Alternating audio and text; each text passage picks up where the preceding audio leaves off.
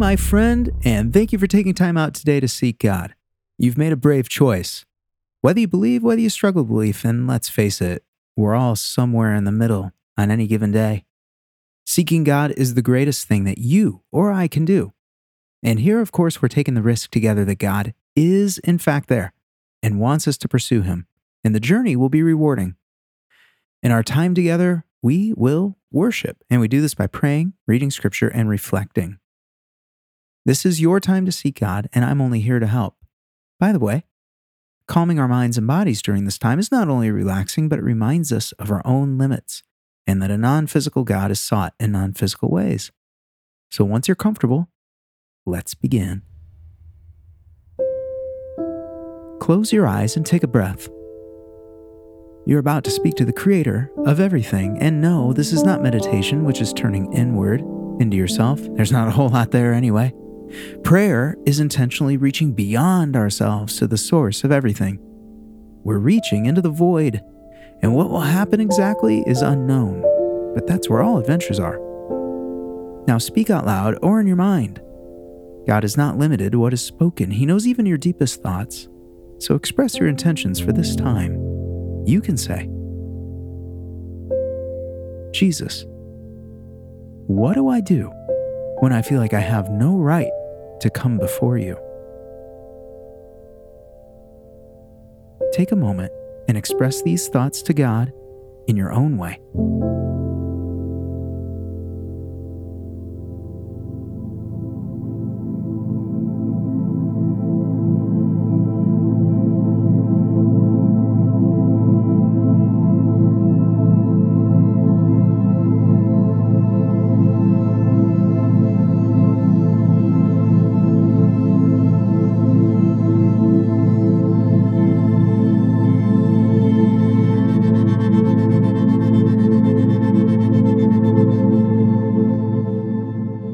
And now we'll read scripture, and we do that because we believe that God has communicated, and He's revealed Himself to people who have written their experiences down for our benefit. And no, we don't have to understand it, and we don't have to be Bible scholars, but it is important that we receive it and believe that God communicates. Today we'll read Hebrews chapter 7, verses 25 through 27, and they say, Therefore, He is always able to save those who come to God through Him, since He always lives to intercede for them. For this is the kind of high priest we need, holy, innocent, undefiled, separated from sinners, and exalted above the heavens. He doesn't need to offer sacrifices every day, as high priests do, first for their own sins and then for those of the people. He did this once for all when He offered Himself. What is Jesus doing right now? And what does Jesus do when you or I sin? The shocking claim of the writer of Hebrews is that right this very moment, Jesus Himself is interceding for you. That's a great word, intercede. It means to intervene, to beg on your behalf. He's interceding for you while you sleep, while you worship, while you look at porn, and even in those moments you're most deluded and think that He's impressed with you and that you're doing pretty well. If there's anything the Old Testament sacrificial system showed us, it's that it takes a lot of sacrificial lambs to keep us in good standing with God. There were whole burnt offerings that covered everything, and then one-off sin offerings for those regrettable moments, and offerings for the priests, and fellowship offerings, and it never ended day after day after day.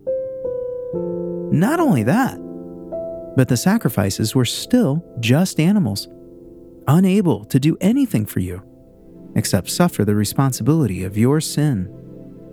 Brutal, but true.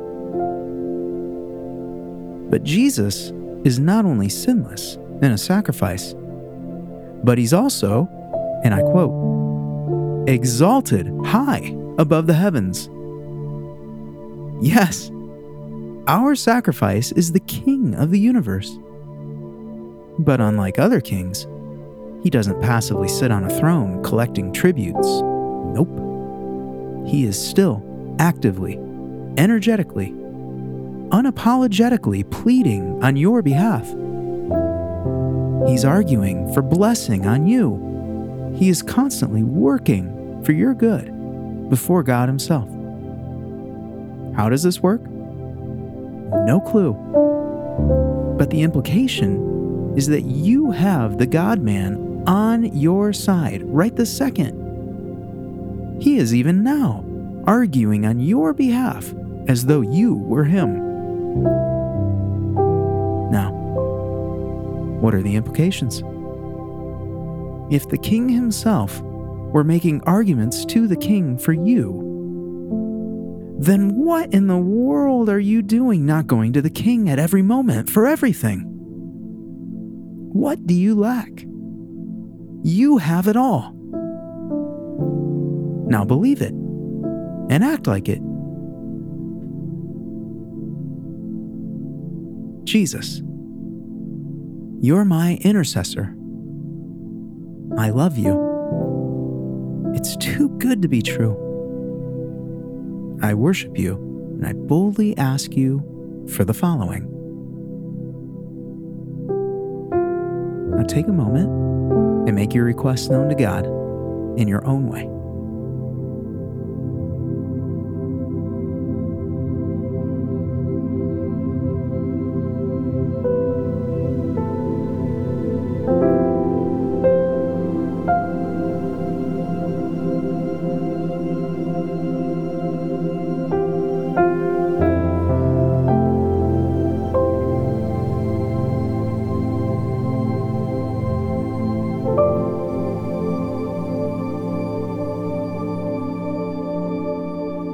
Thank you for taking this time.